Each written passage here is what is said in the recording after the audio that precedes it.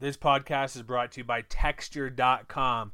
Check it out. You can get any magazine you want digitally, offline, or online. Basically, people call it the Netflix of magazines. You can download it to any device. And good magazines, too, not just some random ones. You get Entertainment Weekly, ESPN, Sports Illustrated, Traveler, Shape, Bon Appetit if you like to cook, Vanity Fair. Check it out in our show notes. Again, Texture.com. That helps us out, keeping this podcast free for everyone.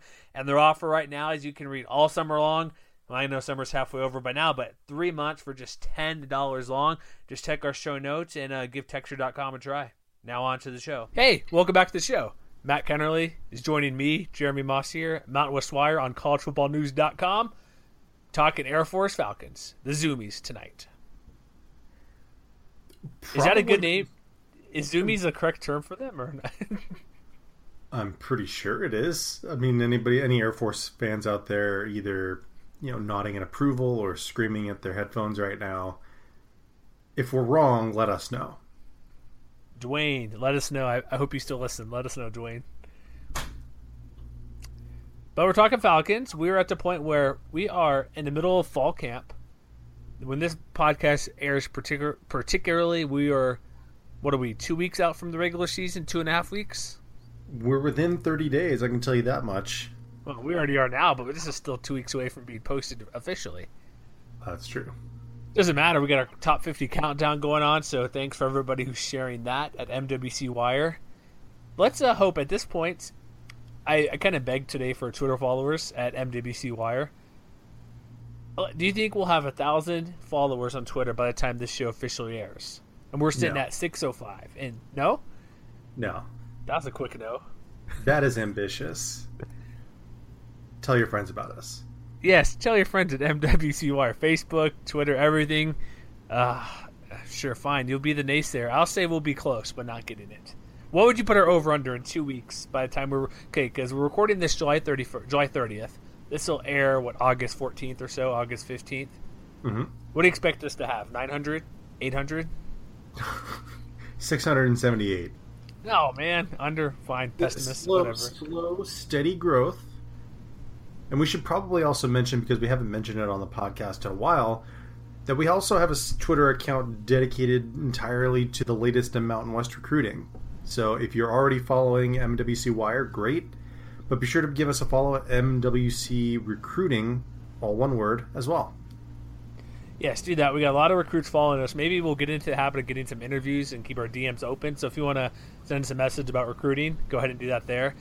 What it technically is at the moment, a lot of retweets from the guys from like Brandon Huffman or Blair Angula or Brett Biggins, all some scout guys. That's kind of where we're sending the tweets from. When we do articles, they'll be there as well. We'll follow you. Let's get into this now since we're discussing recruiting. What's your thoughts of the new Fresno State football recruits Twitter handle? Well, if you didn't see it on Twitter the first time around, I like the hashtag, which I believe it's Bulldog bread with the 1 and the 8 blended in there. It is, which works better than it does in a lot of other places. Like the 8 is B shaped, and that helps. Mm-hmm. But I'm not a fan of the Twitter handle. At Dog Wired Dudes. They could have just called it Fresno State Recruits. Hawaii calls it Hawaii Recruits. Utah State calls it Utah State Recruits. Boise State. I don't know what to tell you. So let's do a test. You said it should be Fresno State Recruits. That's what I would have done, yeah. Let's see if it's taken real quick. Oh, this page does not exist.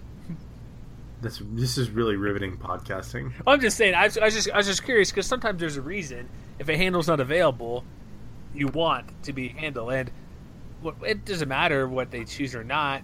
But if people are searching Twitter, you're not going to search for Dog Wire Dudes. You're going to search for Fresno State Recruiting, and so it's a missed opportunity. And I blame Jim Bartko and Jeff Tedford for that. Too much focus testing, I think. Exactly. Let's get creative. Let's do something cool. True. At least their name on there, what appears as Fresno State. Why do they go with underscore if it's not their handle? It's just in their name. That's a very good question. There's a lot of stuff I want to know about Fresno State recruiting, but because a lot of people put like you could change your appearance name. That's how you get those fake accounts. But the underscore seems unimportant and not necessary in your actual appearance name. But let's get on to Air Force. We don't need to talk about Fresno State. If you want to hear about the Bulldogs, listen to about 2 or 3 shows ago where we discussed Jason Virgil and Keyshawn Johnson, who Keyshawn's number 50 in our countdown. We're probably about at 20 at the moment, but keep retweeting and sharing those and tell us how wrong we are for overrating your rival's favorite player. Exactly. All right, so let's get to Air Force Falcons. They are a team that is always an interesting team just because Service Academy, triple option. Well, sorry, I shouldn't say triple option. They are a run option team with triple option elements, and pretty much forever they're always a pretty good team. Like they're always going to win almost every year, like minimum 6 games. And I mean, out of the past, that's exactly the truth. Like aside from their 2-10 year in 2013, they've won at least 6 games every year for the past decade. Yeah, since 2007 till now, they've had 2 losing seasons. One was a 6-7 bowl year, and only missed a bowl game once. And that's been in Troy Calhoun ever since he took over from Fisher to Berry back in the 2007 year. So a bowl game. So when you see the over/under, was it at I believe 4 games? Is that correct? Air Force was at. To me, that's too low. Yeah, because the main thing, the reason they're that positioned, I guess, betting-wise, because, again, it's where they think money's going to come from, is because we'll get to the defense secondary like we always do, but they lose 10 of 11 starters, and that's probably where it comes from, for stemming that low of a prediction from I think the South Casino that had that. But offense, they're always going to be fine. Like, there's rarely an exception where they're terrible or not very good. And I think last year, we'll get into right now, Aaron Worthman, he came in halfway through the year. He actually made the offense look much better over Nate Romine. Yes, he did. And I had the chance to see him firsthand come in off the bench and basically change the Falcons season. Through that point, they were okay running the ball, but they weren't quite the kind of offense that you would have expected them to be. They had, some peaks and valleys in the first half of the year where they performed really well against, Abilene Christian and Georgia State, and struggled a little bit, even though they won some games against Utah State and Navy. And then they had that funk in the middle of the year where they ended up losing 3 games. And then, of course, Nate Romine gets hurt. Worthman comes in, and the rushing offense kind of takes off from there. They won 6 games to end the year. And, at least the offense was a little more consistent. Like they did manage at least 4 yards a carry for the rest of the year. And they had a couple of really big performances down the stretch that I think kind of hint at what their ceiling can be. Especially in November when they ended up winning, 2 pretty critical games against Colorado State and San Jose State. They averaged over 7 yards a carry in those games. And and I think that, they could be even better if they have that guy under center who we know is going to be explosive in Worthman. But, they're replacing some key people on that offense, too, that we can't ignore. Well, yeah, Jalen Robinette's being the biggest one for being the deep threat and catching everything that goes his way. And one thing, too, I noticed, like, Romine was a better passer than Worthman, I believe. It's hard to yeah. You don't think so? You don't think so? Well, no. Worthman's completion percentage was like... Oh, sorry. 10 points higher. I was looking at something else here. Maybe I'm not mistaken. So, scratch that from the record. I'll just delete that. Probably not. But let's just stick with losing like Robinette. Not that they pass much, but we know there's the deal. Like, dude, he's not going to be in training camp with the last-second change with the Department of Defense ruling and all that stuff where these guys can't pursue a pro contract. We've seen... Was it Jackson Giff recently had his last minor league start before appearance before he now has to go to whatever camp he is for basic service or whatever it's called, or whatever he's doing to service commitment to basically pay back the university for the education. So he's gone, and it's a huge loss, clearly. And I don't think the offense is going to be much different.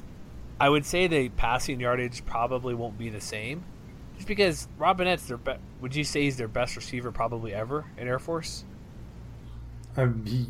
Considering he left the school as the all-time leading receiver, I think that's a pretty fair argument to make. Exactly. So, the passing game will. Maybe he's like Tim Jefferson a couple years ago where he throws well, but maybe it's going to be spread out a little bit. Like you'll have, because if you look at the catches, Robinette had 35, which isn't very much, but everybody else combined I don't even think they even had that many catches. So if they have a guy, of the guys coming back, they didn't have that many catches.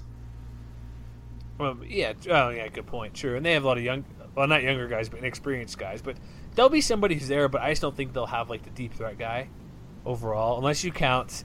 Okay, we should not discount Ronald Cleveland, who averaged 40 yards per catch. On 4 catches. Well, I mean, what's going to be interesting is, if they have that big play guy, is it going to be kind of a short, speedy guy like you might find in New Mexico in a guy like Cleveland, or is it going to be a big, rangy guy that's somewhere else on the two deep like Jake Makovich? I'm not totally certain that the passing game is going to drop off that much, but I was looking. I wish I had the frequency of big pass plays that they had last year, because Robinette, even though he only had 35 catches, he averaged almost 28 yards per catch.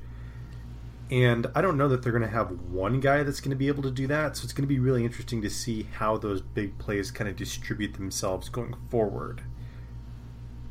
Well, if you look at last year, just going by yards per catch, everybody averaged over 20 yards per catch with the exception of Shane DeVerne, that's not there anymore. Robinette, 27.4. Guy, 21.6. We mentioned Cleveland, 40.5. 24, 22, 20 yards per catch. So they're averaging well over 20 yards per pass, per completion. So it's just going to be depending, I'm pretty sure I think we can both agree that there's not going to be one guy who's going to do what Robinette did, but there could be a guy with 15 catches here, 10 catches here, and they only completed overall 69 passes all year, or 68 passes all year. Are they going to get about 75? So it's not going to be that much, but Worthman's, like you mentioned, pointed out to me because I was wrong, and his completion percentage being nearly 60%. It's not going to, maybe we're emphasizing too much in the passing game, because the running game is going to be great what it is. I think the passing game is like an added bonus where you get those kind of off-the-cuff 60-yard passes or 45-yard passes, because no matter what, the safety or cornerback is going to take a step in when they get tired of covering the wide receiver the exact same way every single time. Okay, so maybe we should frame it like this, because I went and I looked up kind of what their big passing plays looked like over the last few years. Last year, they had 23 catches of over 30 yards as a team, which was good for 5th in the conference. The year before that, they had 22, and back in 2014, they had 19. So maybe a fair question would be, are they going to have over or under 20 pass plays of over 30 yards this year? What do you think? What did they have last year again, you said? Last year they had 23.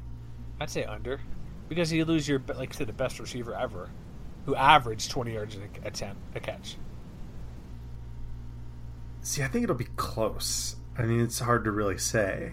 Well, I'm not going to say it's like it'd be 12, but you said 20. I'd say it could have a couple less because you lose Robinette. Yeah, I guess that's a fair point. I think they'll be okay. Like, they get some guys, like, it's crazy the efficiency, like Cleveland, 4 catches, 3 touchdowns. Mm-hmm. two touchdowns, 8 catches for McVay, running back.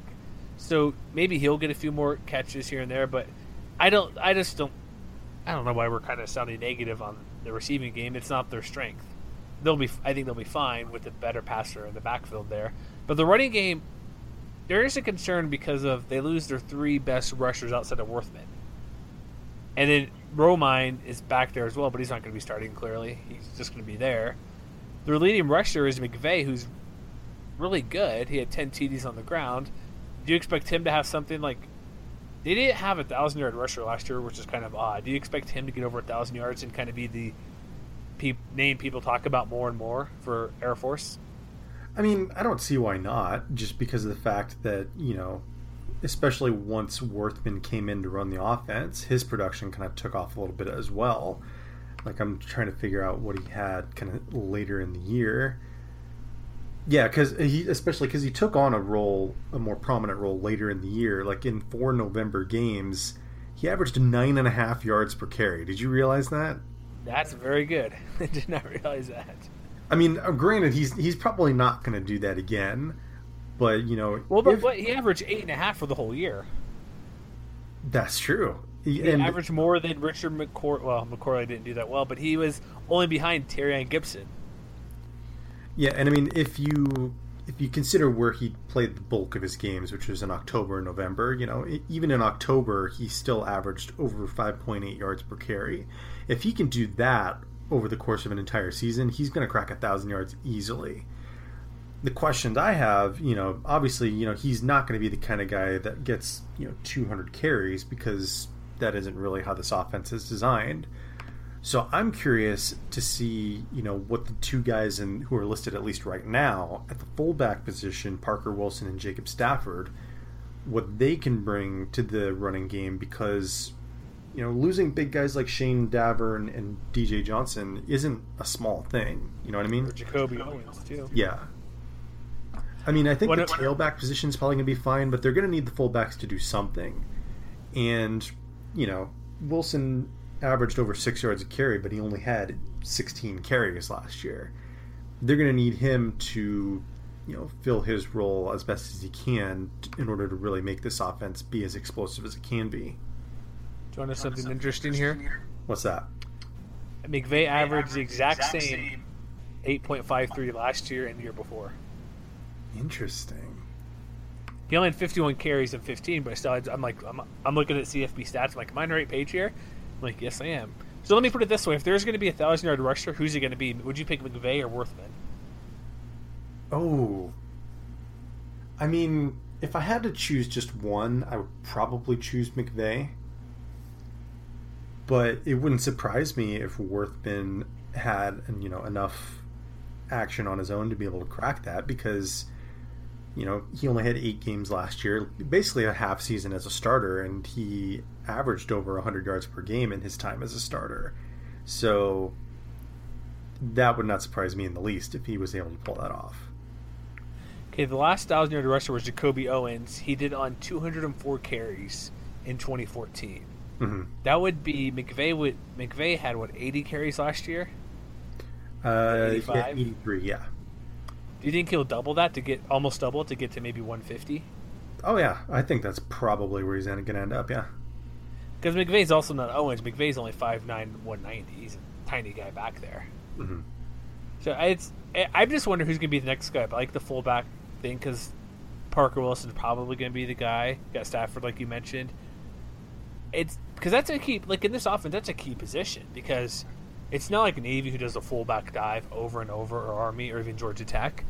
But like when we talk about Air Force football, you're always playing your position no matter what playing against them on defense. Like I mentioned before, if you're a receiver, you always guard the one guy no matter what. He's gonna block or hold you when they're doing the sweep or the option to your side of the field. Safety is always gonna watch a certain guy. The linebacker or nose tackle has always got to go for the fullback dive every single time. The one time that nose tackle or defensive tackle decides to, I'm going to let the fullback run through me and play the quarterback, that's the time he gets the ball and rumbles off 25 yards. Oh, yeah. And so they need a guy, it's probably, if you know Air Force, it's not groundbreaking analysis or anything, but that's why they need a good fullback to either just, it's unfortunate, take the beating every play, and they may only get 5 or so carries per game. I'd say the fullback position somewhere in there. Because last year, he had 116 from Shane DeVerne as a fullback. So, or even DJ Johnson, I guess they had a lot of rushes between those two, but they're gonna have a lot of carries, and so it's just also a lot of carries. I would say a third of those actual carries were him just knocking somebody over, trying to make some room somewhere as a blocker. Mm-hmm. But the fullbacks can get like good yardage. Just because you're fullback doesn't mean you're gonna be, here's a goal line carry here and there. You need a guy to be an actual good rusher on this team, and they've always had it. So there should be like, what's your concern level? Hardly any for the running game. It's business as usual, or they maybe need to find a second guy behind McVay because they don't really have a guy. Malik Miller? He hasn't really played ever. I'm not totally concerned with this offense because, yeah, they've got guys who are going to be stepping into more prominent roles who had, spot action last year. But, I kind of like their potential to be more or less the same kind of offense they were last year because, even though they didn't have a 1,000-yard rusher, they did have 4 guys who ran over 600 yards, and they had 7 guys who went over 200 yards on the year. And if you go back kind of through the annals, that's kind of what their offense has been more often than not. Sometimes they have, a feature back like Cody Getz or Asher Clark, but then they also have, Connor Dietz and John Lee behind him, or Mike DeWitt and Tim Jefferson running the quarterback position. So, even though McVay is probably going to be the guy, not only as a runner, probably as a receiver every so often, probably as a returner as well. I think that, the guys like Wilson and Stafford and, those kinds of guys, they're probably going to be just fine because they don't need them to be they don't need everybody to be 1,000-yard rushers. They just need them to be able to average, 4.5, 5 yards per carry. And that's pretty much what they've been doing the last few years to a high degree of success. Okay, that's very true. One thing I forgot to mention, since we now have like depth charts and stuff out, let's go back to receiver really quick. Ronald Cleveland's going to be the starter, taking over Ropanet's spot. Yeah. And then also you have Tyler Williams, who's looking to be that Z receiver. And looking up here, it looks like I'm going from the Colorado Springs Gazette. This will be a new position for Cleveland, who didn't really line up at that spot last year. Mm-hmm. So it's just something to look out for. So the offensive line. I know a lot of people who played against Air Force and they hate it, the defensive guys, because all they do is cut block you every time. Mm-hmm. So, and that's part of it too. When your biggest offensive lineman is, they're lucky James Rash is 6'4", 290, but everybody else is between that 250 and 280 range. They do lose a couple of starters and 2 honorable mention players, including Dylan Vale at center and Colin Sandor, their left guard. The one thing about Air Force, despite them replacing a couple of starters, if you look at their what class these guys are going to be in, it's always junior or senior. Mm-hmm. And so it doesn't matter. I've only played, for example, you have offensive lineman Ryan Beveridge. He's going to be a senior, has 1 career start, but he's a senior. Everybody else with no starts or games played at the bottom with very little production, but they've played in a bunch of games, or they're on the junior varsity team their freshman year. They're all upperclassmen. And so with them replacing talent, it's not as a big deal compared to other teams who are still a junior coming in, but the academy, they get a lot of experience as those younger guys on the JV team playing a couple of games here and there. But it's always an upperclassman stepping in to fill a spot before. So even losing a couple offensive linemen, I'm not really concerned. Maybe a game or so here and there to get things going, but they should be like I said, what they've always done. There shouldn't be any hiccups really on the offensive line. It is interesting, I think, that the 2 guys they're replacing are the 2 guys kind of in the interior of the line, Beveridge and Griffin Landrum. And I'm wondering if they are a little bit slow to hit the ground running, whether that can affect this offense hitting its stride sooner rather than later, because they did have a similar kind of problem, like I said, in establishing a really efficient running game early in the year. So I'm curious to see whether they will be able to be more explosive, kind of like they were in 2015, because in the same way that we discussed it with the passing game and how explosive it was, and the questions we have about how that will replace Robinette's production. On the flip side, Air Force only had 13 plays of more than 30 yards on the ground last year.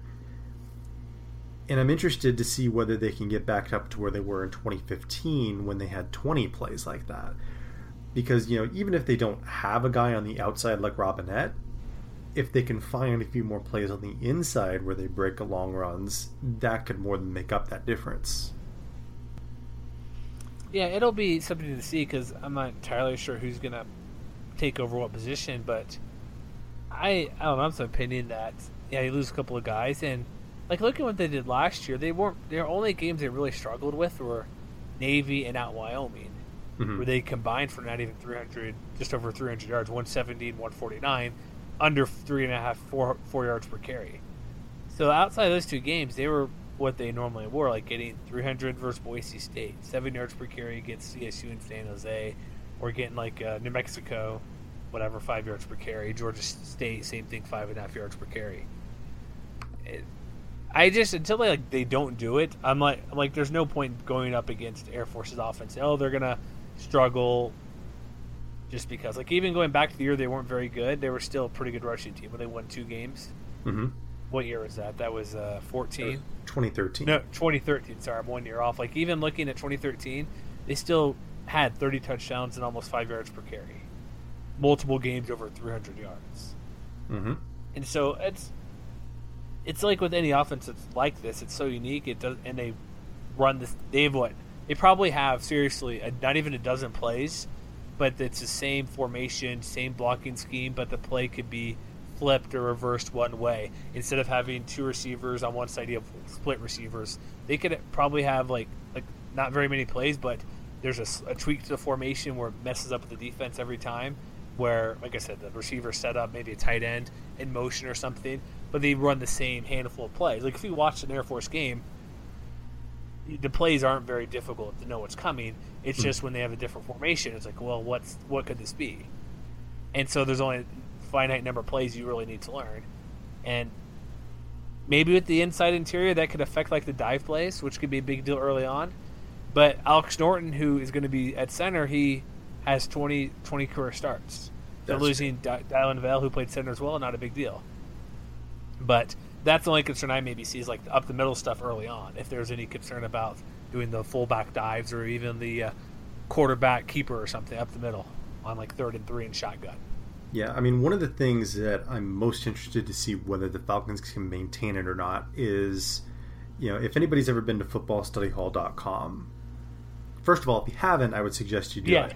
Do it. But one of the things that stood out to me in looking at Air Force's performance in the last couple of years is, what Bill Connolly refers to as stuff rate. And it's pretty much exactly what it sounds like. The percentage of runs where the runner is tackled at or behind the line of scrimmage. In 2015, Air Force was 4th in the country. And in 2016, they were 2nd. So with the 2 guys they were replacing on the interior, and with the the running backs that are going to be stepping into these roles, I'm interested into whether they can maintain that level. And alternatively, I'm wondering whether they'll be able to improve what Connolly calls the power success rate, which is more or less just how successful they are in short yardage situations, because they dropped from 20th to 40th from 2015 to 2016. If they can get back into that top 25 range, this offense is going to be just fine. But that would be something I would keep an eye on if I were an Air Force fan. Definitely. And I want to bring this one thing up as well. I'm looking at the current depth chart now that came out. Mm-hmm. Talking about Dylan Vale, he's not listed on the 2 deep at all. So I'm not entirely sure. Maybe I should look that up. But he's not listed as any out of the 10 offensive linemen not listed there. And actually, it's even fewer than 10. They only have 9 guys listed on the offensive line on the 2 deep. Because they have Ernest McQuaid listed twice under like 2 tackle positions. You must like, be who they have different. And I don't know what's going on. Maybe we'll look at that maybe while we're going here. But actually, even less because they have R.J. Slater. They only have 8 offensive line listed. Because they have Jake Bernhorst starter, Ryan Beveridge, who we kind of mentioned before, Alex Norton. Oh, there he is. Never mind. Oh, scratch that. I thought I had my screens overlapping. Dylan Vale graduated. Never mind. I apologize, people. Proceed not paying attention to what I say half the time, okay? I forgive you. It's okay. I was looking. I was just scrolling through really quick. I'm like back and forth. But yeah, that's just starting off with the lineman. Griffin Landrum at guard, and so Beveridge, and then you have a Rast there as well, who maybe he's a transfer because J.C. Rast is not listed on this 2 deep here, but He's James Rast. James Rast. There we go. Dang it! Why do people change their names? Stick with your name. Should we move on to defense now? Let's do that. This is the big concern. You can just erase that part from memory, folks. But when they change names, what am I supposed to do, right? Come on. When I'm going up, whatever. Defensive line. That's what you do. Yeah, control off, whatever. Leave me alone. All right, so defense, we've already if you've heard us before, if you heard any of our previous shows, if you hear anybody talk about this, they lose not just Weston Stillhammer, 10 starters off of this team. They lose their top 5 defensive back, 4 of their top 5 linebackers, and 6 of their top 7 defensive linemen from last year. It's kind of a lot. Yeah, the defensive line returns 18 and a half tackles from last year, defensive line, out of every tackle. Of the 3, that's 3% of the team. That's that's still something. That is something, yeah. So, how you feel about this Falcons defense going into this year? I think there's 2 contrasting ways that you can look at this, because on the one hand, yes, any team losing that amount of defensive production is probably going to take a step back. But, with the constraints of the academy and how they bring up players, in which we just kind of talked about with regards to the offensive line, it's probably a little bit less of a big deal than it would be elsewhere. But there are still questions that we'll get to, in a few minutes, that I've talked about with other teams and that I think still kind of linger over, what this defense is going to do this year. You would think so for what I said, but I'm not going to say that for their defense. Partly because the reason the offense is perfectly fine year after year, because like I said, it's a similar offense. It's always the option play. There's not a ton of plays they have to know. Defense, it's different. Your scheme's the same, but you're not running because basically defense is reactionary for the most part. Mm-hmm. Because the other team has their play, the offense knows what they're doing. Defense sort of does, but they're not entirely sure every play. But the defense has always been a concern for Air Force. Like, even when they've had good defenses, they still haven't been like great defenses. And so I'm of the opinion, if they're going to beat teams this year, they're going to have to outscore them and or create a lot of like field goals or turnovers on the defense. I'm not going to trust this defense to help them win any games. So, where do you think that their strength is likely to be? Oh, geez. I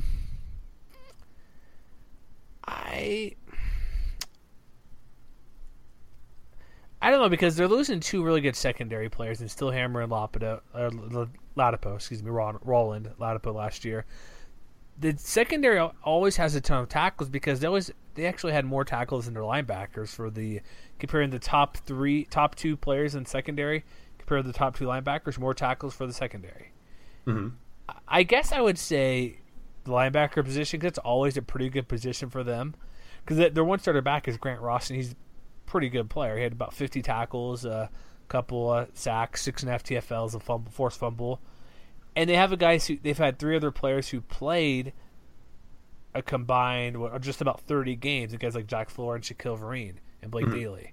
So I would say that's a pretty good. That's probably the best unit of just because of going by games played, returning. Every other position, secondary as well, like maybe secondary too, because they play so many. But I'd go with linebacker just because the secondary has been hit or miss. Outside of they've had guys like Anthony Davis Jr. a couple years ago, Stillhammer, obviously, and Roland Ladapo. I would go linebacker, secondary, then defensive line. See, I think I mostly agree with you. I think that having a guy like Grant Ross in the middle is probably going to make the transition a little bit easier. But one thing I think is that, yes, they're going to be replacing their entire defensive line, but in some respects, that defensive line wasn't quite as good as it had been in years past. Like, they aren't really losing that much production among the guys that they're replacing. Like, Lachlan Deeks only had 2 tackles for loss. Samuel Byers only had 4.5 tackles for loss. Santo Coppola only had 2.5 tackles. And they've got a couple of rangy guys who are stepping in at defensive end in, Santo Coppola, or why is it saying, never mind. Santo Coppola is coming back. He's back, but I think in a full-time role, he'll probably improve. Let me just transition to that and save myself. But here's the thing, real quick, but if they weren't that great last year, how do you expect the backups who couldn't beat these guys out last year do any better? Well, is it a matter of beating them out? You'd hope so. Or is it a matter of next man up? Because I think that, you've got two guys who are, 6'4", 6'5", 285, at the defensive end position. Mm-hmm. Could you find another Alex Hansen in that group? Probably. You'd hope so. There's just a lot of questions on the defense. Like, it's given 10 starters gone, but the production coming back who weren't starters last year, it's there in the linebacking group a little bit, but secondary brings back the most production because of what they played, their amount of games last year. But then again, they're losing the guys who are making the plays, like pass breakups, sacks, and interceptions. They bring back one player out of the whole group who has a pass breakup, and Marcus Griffin. All the interceptions came from the top secondary players who are back last year. In fact, they return. Maybe this is, I don't know if this is any sort of a FBS thing or at all, but out of the whole team coming back, there's no players who have an interception returning on this defense. I think that could be significant because that's a question that I have raised with other teams in past podcasts, is that losing a lot of experience in the defensive backfield can be significant, and when you're losing pretty much everybody who did much of anything last year, they kind of held their own, I think, more often than not against the pass defense. Like, they were middle of the pack as far as quarterback rating and, middle of the pack in interceptions. But on the whole, they gave up, I think, more big plays last year than they did the year before. They gave up almost a yard more per attempt. And, with four inexperienced guys back there, the only guy I think who had any kind of extended playing time is Marquise Griffin. Those safeties in particular, Garrett Coppola and Kyle Floyd, are going to have a lot on their plate trying to step into shoes that were, multi-year starters. Because their secondary, like I said, was pretty good last year. Because you look at like the PBUs and interceptions and everything. Mm-hmm. So where do you expect this defense to be? Because last year, when you look at, let's just go to like scoring defense, they were pretty good at third in the conference, which is helpful, even though they have those games like when they played New Mexico, gave up 40-plus points. I think Colorado State game, if I recall, they gave up 40 points in that loss. Or victory, 38 versus San Jose State. So while the defense was third in the conference, they still had a lot of games that gave up over 40 points then. What would you say, this defense is going to be fine if they give up 30 points per game? Or kind of where do you think they'll be on that front for allowing points? Because they're playing in the Mountain Division where every quarterback's back in the conference. Mm-hmm. You would expect Utah State to be better.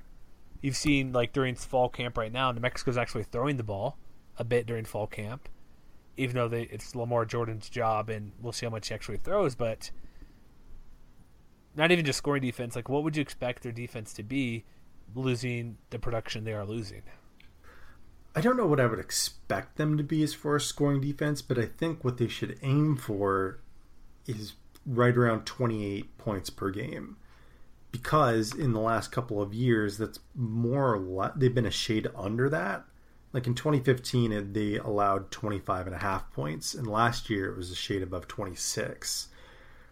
So, if they can replace all of those guys and, take only a modest step back as far as actually giving up touchdowns, that, would be probably Steve Russ's best defensive coordinator performance ever. It probably would. And then one other thing to consider before we get onto the schedule, they were +6 in turnover margin. And those interceptions, they had 15 on the defensive side of the ball. This could be a concern where, not that it's luck factor, but is it going to turn the other way where they're +6 to 0 or even going toward negative because, like I mentioned, they bring back no players who have an interception on this team? See, I think to me, a bigger question would be how good are they going to be against the run? Because last year, they were very quietly number 2 in the conference as far as yards per carry allowed. And they were the only other team that was under 4 yards a carry allowed is San Diego State. And we've talked at length about how good the Aztecs defense is going to be. So to me, I'm wondering, if they take a step back to where they were in 2015, which, they were still fourth in the conference then. They gave up about 4.2 yards per carry. If there's that drop off and, if there's a little bit of a drop off in how well they're able to defend the pass, is the offense going to be able to pick them up enough? To me, that's kind of the big question. Yeah, it is. I'm looking at those numbers. It's pretty amazing. They had 4 games where they gave up fewer than 2 yards per carry. And that includes 1.5 to Navy. Yeah, that's what I'm saying. Like, they were legitimately great some weeks against the run last year. They held New Mexico under their average, and that was a 6.78. That New Mexico offense is just nuts. All right, so maybe I'm souring on the defense. I think, well, I don't know. I'm leaning that way just because of production lost. What were they predicted again in the media day poll? Were they 5th? They were picked fourth in the Mountain Division. That's right, just behind New Mexico. Or no, they're ahead of New Mexico. Man, that's, I don't know. We go back to listen to our media day podcast a couple weeks ago. I was just trying to recall that, but I do recall they're a bit higher than I thought. But so we'll get to the schedule. Any special teams notes we need to go over really quick? They do lose their punter. Is that a big deal? I mean, it kind of depends on your feelings about guys who handle both positions, because Luke Strable, I believe, is set to be both kicker and the punter. And we know he's pretty good at the kicking part. Like, I believe he was 22 of 25 last year on field goals. But as to how that translates to punting, we'll see. Really quick on punting, this is way off topic, but I know you tweeted out from our account recently, the Sports on Nerve 10 worst games ever. Mm-hmm. Did you see the game, the Texas Tech game? 77 punts. Oh my God, I can't even imagine. Multiple, like looking through, I forget who they played at some school in Louisiana, but they were first down punts. Back and forth first down punts. Oh. It's like, it wasn't just, I don't understand. It was first down punt, 1st and 10 punt. I'm like, what are you doing? Here's a question that I think they'll pique your interest. With Rashard Penny announcing he's likely to, or he's going to have a reduced role in kick returns, is Tim McVay the front runner to be a special teams player of the year, assuming he's going to continue being that return person for the Air Force Academy? He's definitely in the mix. I think, I'll keep it short. I think it's probably going to be either him, Elijah Lilly in New Mexico, or Juwan Washington, who I assume is probably going to have a larger role in that regard. Okay, with the Aztecs there. Yeah.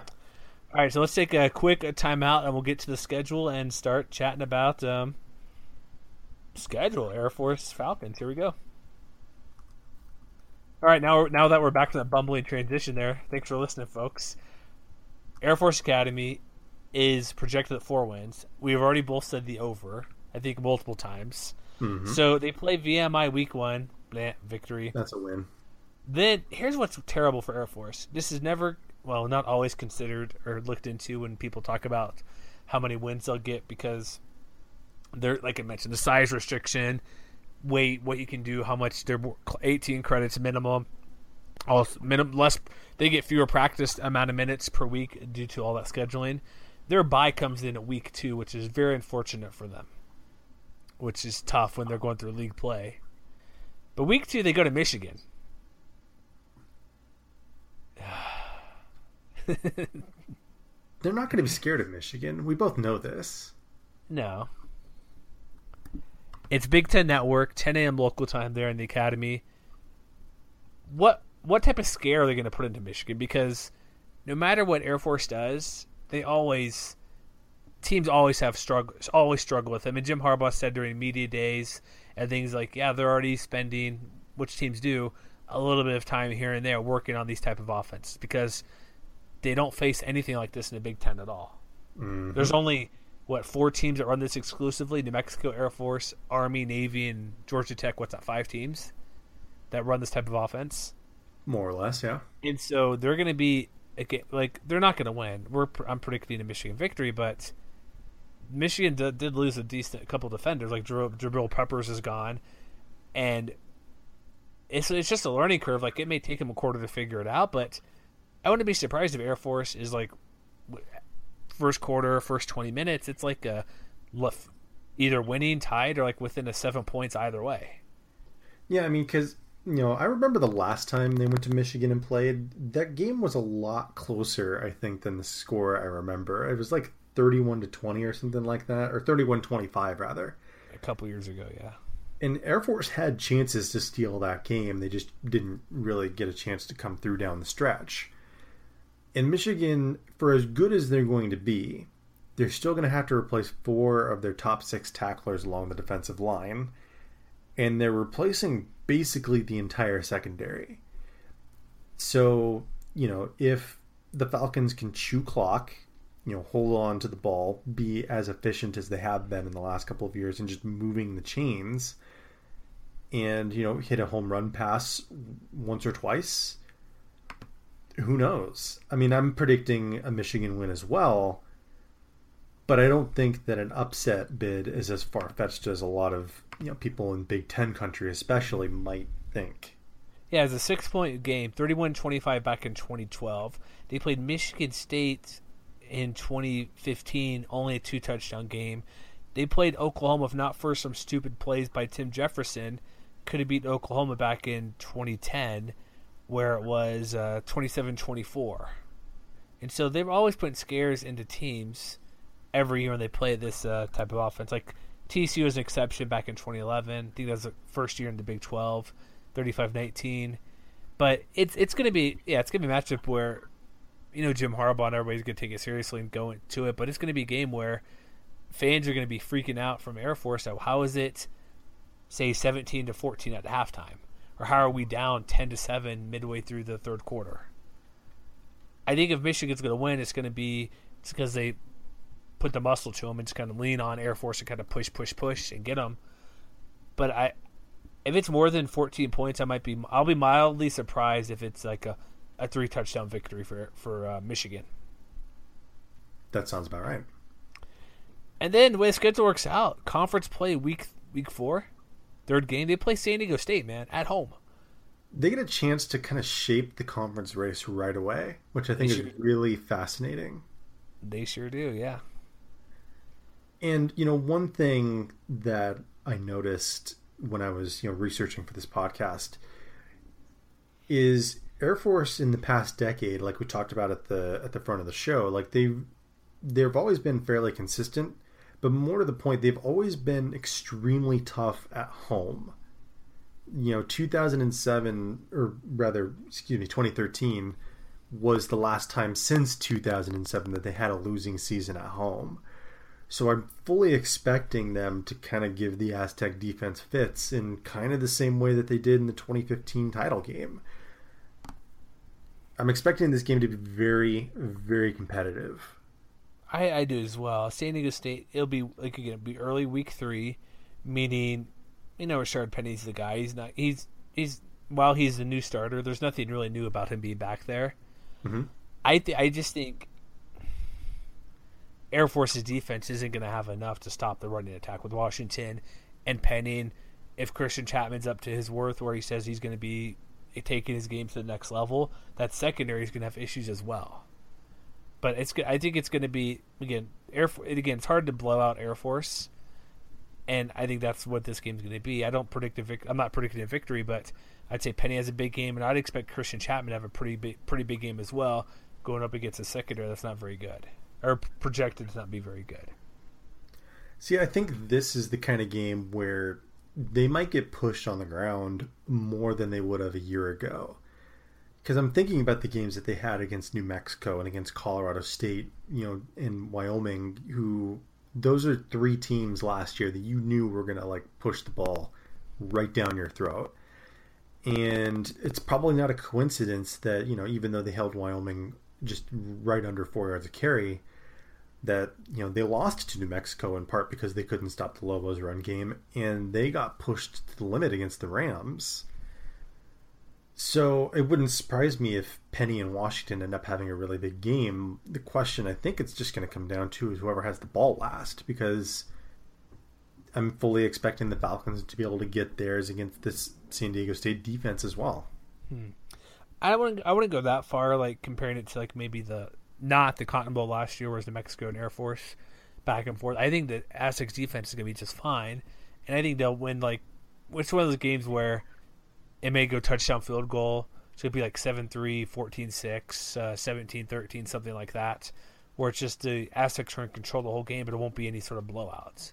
Like, it might end up being like a 7 or 10 point victory at most. Yeah, I mean, I have this as an Aztecs win.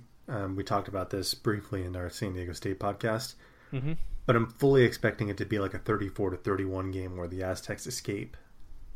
Well, I'm kind of the same thing there with you. It'll just be like a close enough game, but Aztecs will get more touchdowns compared to field goals or something like that. Like, they'll make expect the Aztecs to make like a stop where Air Force probably won't.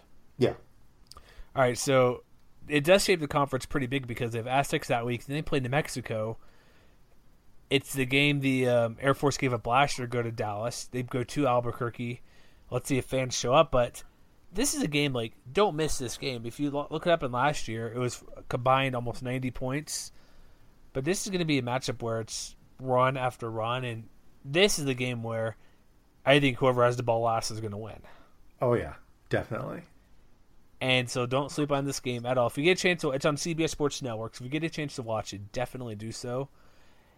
And it's just one of those matchups where if you like the running game, if you're also another thing, don't take too many bathroom breaks because this game will go by quickly.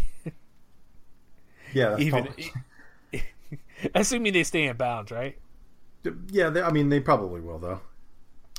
But yeah, there's not much to say besides you want to watch this game because what they can do. If you appreciate the running attack, you should watch this matchup for what it's worth because, like I said, it has all the aspects in there for the running game that you want to see.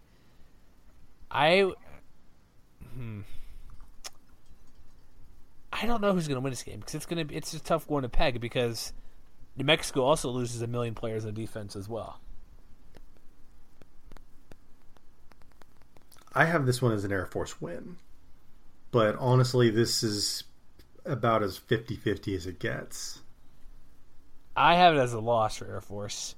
And when you look at the advanced numbers, like the projection of S&P and everything, it's not quite a 50-50, but a 42% chance for Air Force to win. I'm assuming that 8% is because it's at Albuquerque.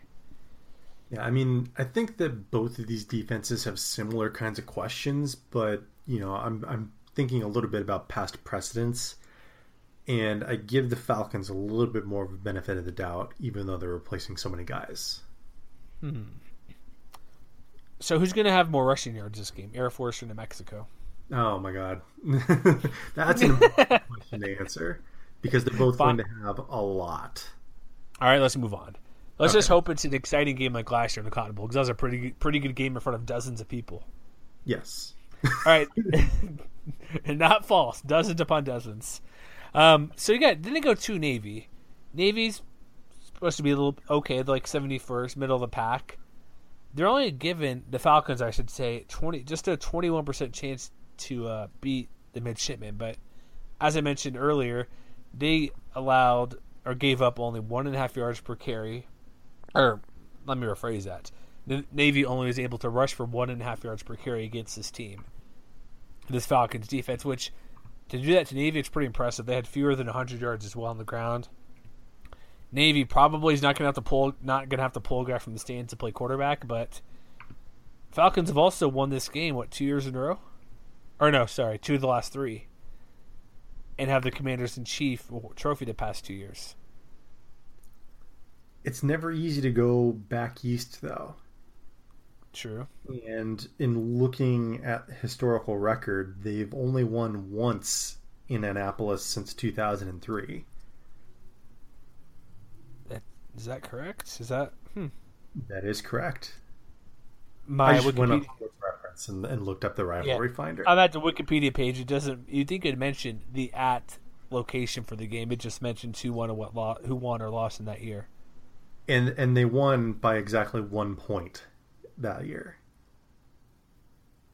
So, I mean, and we both know that Navy is going to be a pretty good team. They're going to be familiar with this offense in a way that a lot of other teams aren't. So, I mean, even though they're losing their quarterback in Will Worth, I think that you know, they actually have a lot of the same kinds of questions that Air Force does. That they're losing, a guy like Sean White who had 450 yards last year. They're losing 3 of their top 4 running backs from a year ago. They're losing their top receiver from a year ago. Kind of interesting, these parallels, now that I'm actually looking at what they have coming back. So you're saying it's a toss-up game. That's what you're getting at. I mean, it seems kind of like repetitive at this point, but I feel like it kind of is. Like, I think their home field advantage is probably going to end up being the difference. It's obviously clearly stated, but the record was Air Force versus Navy. They've always been close. We'll just have to wait and see this, because when you look at who Navy plays, they play Florida Atlantic, Tulane, Cincinnati. Week before they play Tulsa, which will be a pretty big game as well. But there's a reason Navy's getting the gigantic projected margin of victory of 79%. And it's at home, and then also, like, these running attacks are basically the same. One thing I would mention, you already did mention, the running backs are losing. I would say the one edge they have, Air Force has, is that, well, Navy does bring back guys like Chris High and Zach Abey there. They're both not Zach Abey, that's the quarterback. Chris High, and then Daryl Bonner. Those guys haven't rushed as well as Tim McVeigh. So I wonder if McVeigh, looking at now, he might be the key reason Air Force could get the victory, because he just keeps rushing and rushing. But man, I went with Navy because who they bring back defensively. That's probably my difference on there, because the running attacks, what Air Force did last year to them, is something that's pretty rare that happens in this series. And I don't think Navy can do that to Air Force with the returning talent they have, but they have more defenders back, and that's a pretty big deal despite this being nearly mid-season. But my projection was, let me make sure I'm correct in here. Oh, no, I did not go that way. I went actually at Navy Air Force victory. What do you know? See, I don't think... Go Falcons! I don't think that they're going to force Navy into 31 pass attempts again, either. I think that kind of makes a difference as well. Yeah, Navy had those quarterback issues last year we mentioned, so that's probably... That doesn't help. But, I mean, again, I feel like I'm sounding repetitive. It's not going to shock me if Air Force goes on the road and wins this game.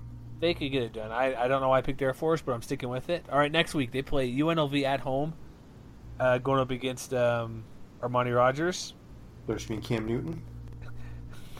I knew you were going to bring that. What was that name somebody put on Twitter? Carmani Newt Roger or something? Carmani? I didn't actually see that myself. They combined both names together.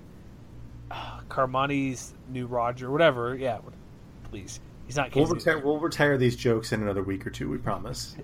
Unless, no, I think if he's terrible, we have to keep the joke going. Is that fair? No, or not that's fair? That's Is that mean? Yeah. We'll play it by ear. I think you're correct. We'll play it by ear, but I think once the season begins, let's actually judge him or go off what he actually does in the field, right? That's fair.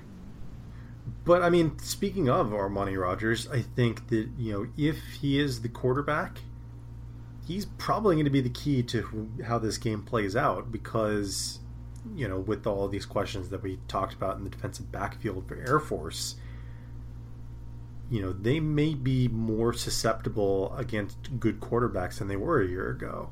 And if Rodgers can be adequate, that could make UNLV a very dangerous team to face week in and week out. I think so. And they have Charles Williams, Lexington Thomas, the dual running backs, Devontae Boyd. They have more weapons that they can beat you with, assuming they ain't getting the name mixed up, Rodgers and Newton. If Rodgers if he's anywhere close to what people think he's going to be, the offense will be pretty good. Because last year they had so many quarterback issues. Dalton Snead came in, he moved, injuries. He played wide receiver at some point. Half the receiving crew was down.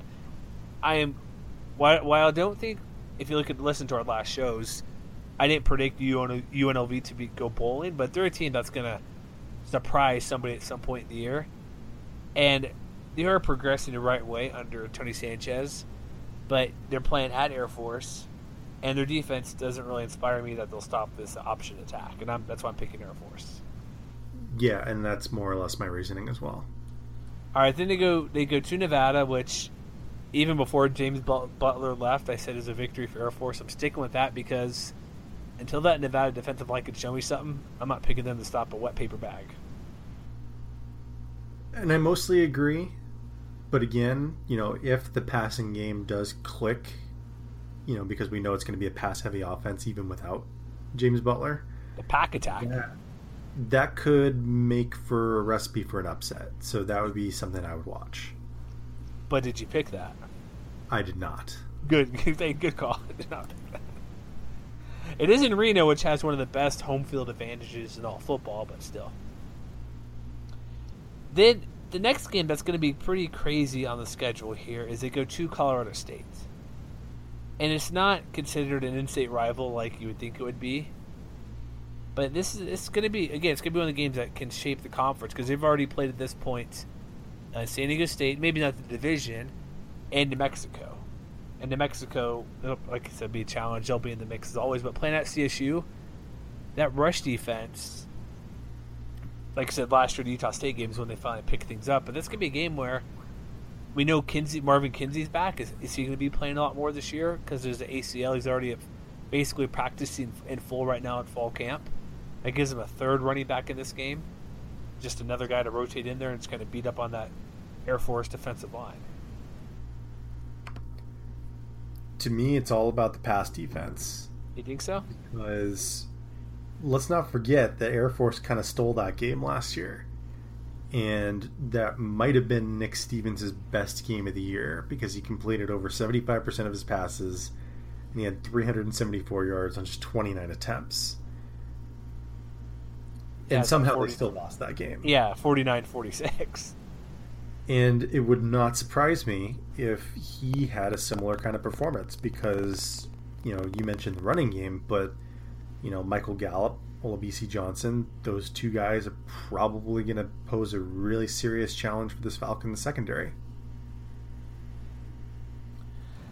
Yeah, I'm picking the Rams to win, and I think that could be right. Like, secondary, they do bring back some talent, but I think they also want revenge, too, because in my prediction for CSU, remember, folks, I have them sitting at 11-1 and going through the conference undefeated. They get this game at home, and I still think Air Force has enough because it's kind of the opposite. The Rams bring back nearly everybody. Air Force does not. And so it's going to be a loss for Air Force. Then they go to they play Army at home. Is it too simple to say that's a victory and move on to the next game? I mean, I think Army's going to be pretty good. But I kind of have this as a victory for Air Force. Beaten them pretty convincingly. Even on Army last year was pretty good. They beat Temple. They went 8-5 last year. Went to a bowl game, and they beat Navy as well. I remember that too in the final game of the year. They actually finished with winning 3 in a row and 4 of their last 6 games, and one of those was Air Force and Notre Dame. Well, let's not forget last year that Army was within a touchdown, late in the third quarter. And they do have a lot coming back on the offensive side of the ball. They have Ahmad Bradshaw coming back.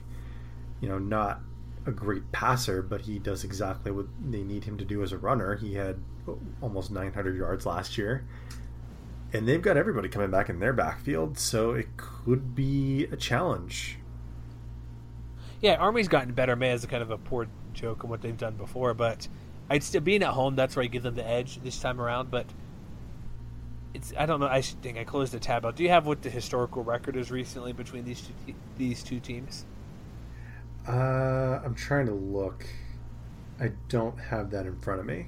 Give me if you want to talk for a moment, I can look it up. Well, I know it's been I know it's been a while that Army's been really good, and so I don't know. But I think you are correct saying that. Well, they went 8-5 last year. They returned this talent But I'll just go back to being at home, where that's why Falcons are victorious, because Army, I don't even know the last time they beat them in Colorado Springs. Army has won twice since 1997. So twice in 20 years. Yep. Give me the Falcons. Hey, maybe I was correct about saying let's move on and say they win. Kind of hard to argue with that logic. All right, then they play Wyoming, and this is an interesting game because Air Force beat Wyoming when Wyoming, like, they've had that weird upset. Wasn't it like 3 years ago? One of their 2 victories was against Wyoming or something, or was it the other way around? Are you talking about the 2-10 season? Yeah. No, they got their heads kicked in.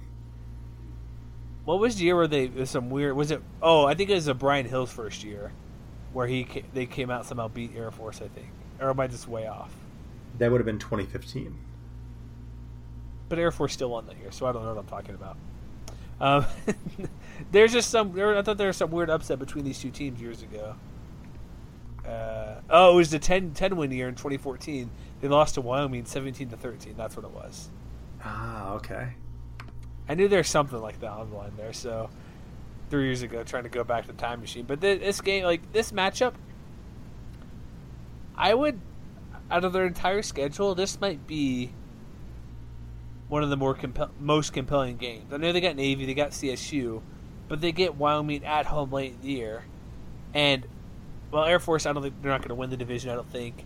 But this could be a game that might mean more for Wyoming than Air Force, but I'm going to give the edge to Wyoming partly because they have Josh Allen, CJ Johnson, that passing game, even though I haven't been high on them, should be pretty good.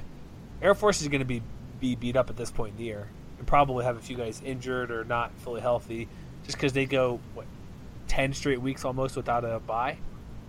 September 9th will be their bye. They'll have played 9 straight games up to that point. I have this one as an Air Force win. Why is that? I mean, I think that, Josh Allen is probably going to have a pretty good game, but I do have questions about Wyoming's running game. And if they can force the Cowboys to be one-dimensional, even despite those questions, we know Josh Allen can implode every so often. And we know that Air Force is probably going to get theirs on the ground against this defense, which I think is going to be pretty good one way or another. And I think this is probably the kind of game that sneaks up on the Cowboys. You think so? I think so. It's on the road, so you think... And, well, I'm going to say, I've already said Wyoming's not as great. Maybe you're right, because week before, you see their previous 3 opponents for Wyoming has played at Boise, New Mexico, and CSU, then Air Force. That's a pretty big stretch. I mean, I think that could explain part of it, yeah, but I think also that, Wyoming struggled a little bit against the run last year, especially late in the year. And,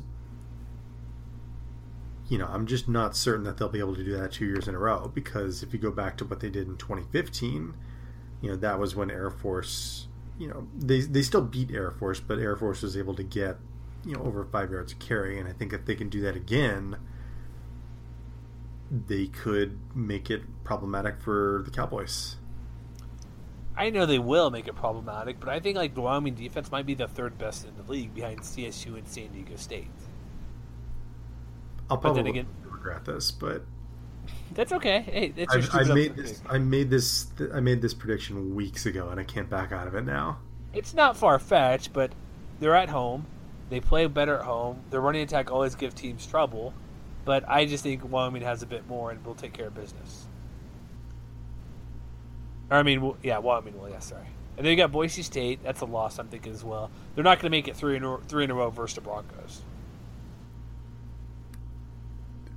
Would you believe me if I said that I think they can? But did you pick that? I did. You're going crazy. They're going to beat Wyoming and Boise back-to-back weeks. I think you underestimate that the offense can keep them in a lot of games this year. Or I underestimate Boise State finally learning the triple option defense. I mean, that could be it too. Just saying, that's a thing that they're asked about after losing to New Mexico and Air Force 3 of the last 4 games. I mean, they're going to have to figure it out eventually, right? Do they? I would think so. Maybe. I'm just going Boise State just because track record. Well, I shouldn't say track record, but being at home. And, again, I'll go back and say, they played 11 straight games end season. This is game 10 of 11 in a row at this point. And, or also, I should, more simply, I should say, Brett Rippon to Cedric Wilson all night long. That may be true, but if Air Force can be as efficient as they were in last year's game, where they weren't necessarily explosive, but they did run the ball 77 times against Boise State, that could be significant. Also, don't have Boise fumble at the 2-yard line trying to score. Maybe stay away from those QB sneaks, guys. Just saying, Zach Hill, make a different play call. Exactly. But I'm going to Boise to win. You're going to Air Force. Final game of the year, Utah State. It's back home at CSU, or not CSU, sorry, Colorado Springs. Same thing, CS, right? Jeremy said that, not me. Yeah, you could send to Jeremy Moss Twitter there. I'm predicting, I'll make up for it and say Air Force victory. Okay. They'll end the season, and for me, that'll get them to 6 victories and be bowl eligible at 6-6. I also have that Utah State game as a win for Air Force, which for me puts them at 8-4 and 6-2 in the division. Man, 6-2. We need to, in 2 weeks, we're gonna have our big time preview show. We need to go over these more closely, like the division standings, because I didn't do that. I just put my record overall, but my league record would be, let's see, 2 losses, because I got San Diego State, New Mexico loss, Colorado State loss. I have them 3-5 in league play. You may not have figured out your divisional standings, but I have. Was I not correct on my 3-5? No. I'm just saying. Oh, okay. So I didn't write them down. That's all I mean. I just put my overall record. I figured out my wins and losses, and I figured out how those tiebreakers would break out. And at least in my predictions, Air Force would finish second in the division. Well, good for you for being the smarty pants and preparing. I'm just not a smarty pants, just an obsessive who's probably going to be wrong somewhere along the line. So whatever. It happens. But the Utah State game, like, unless Kent Myers and Tony Lindsay have some big time stuff going on, and Ron Quavian Tarver. Sorry, that's not an easy name. Give me crap. I don't care. I say names wrong all the time. Okay. If those guys get going, I think Utah State will be better than last year on offense.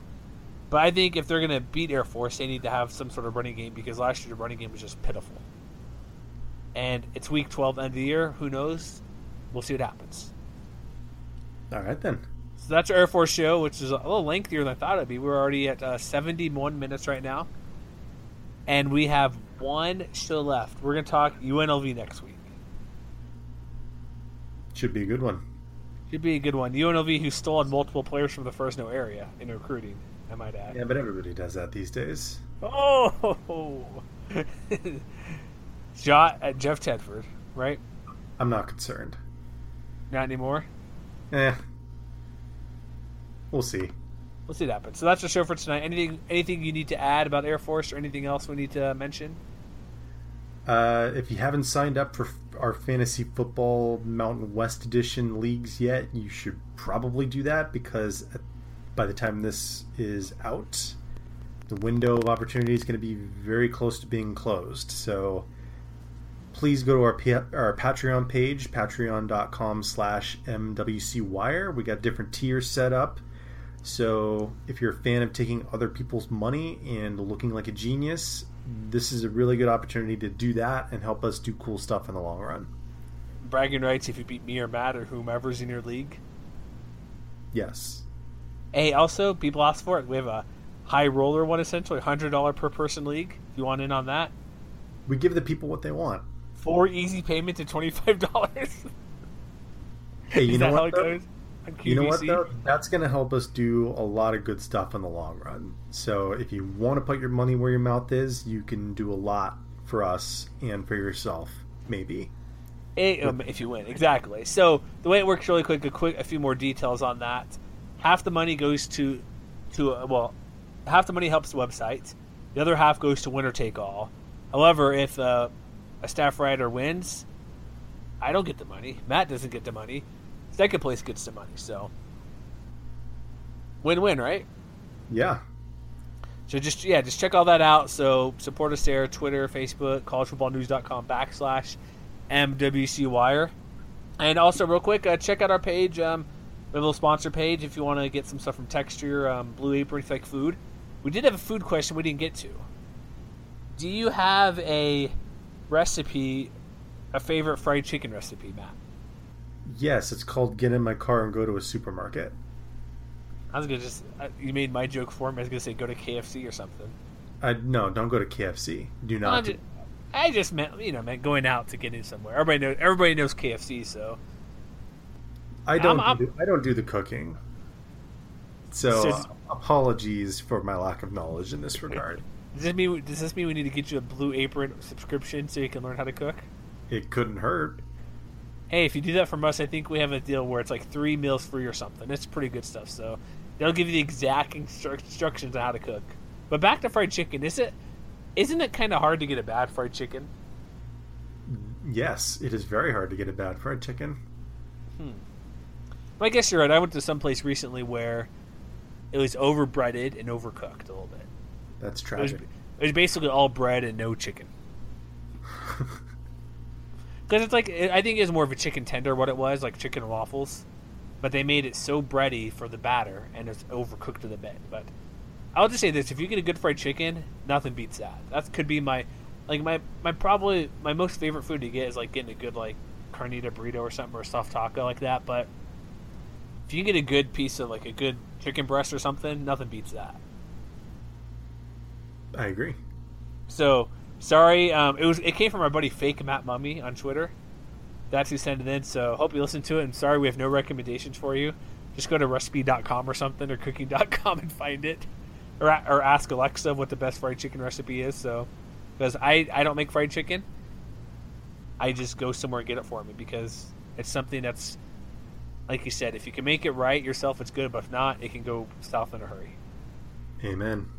All right, so that's our show for tonight. One more show, UNLV football. Check it out next week and subscribe. iTunes, Stitcher, Blog Talk Radio. Search Mountain West Wire. All that fun stuff. And so, yeah, give us a review. We want a review. Let us know how we're doing. Like I say, even if we're terrible, Matt, we still want the 5 stars, right? And you can tell us exactly how terrible we are. You can tell me how to say Rontavian Carver. Was that it? Or is there Ronquavian Tarver? Jeremy. We're biased against your correct pronunciations. All right, folks. Next time, we're biased against your team.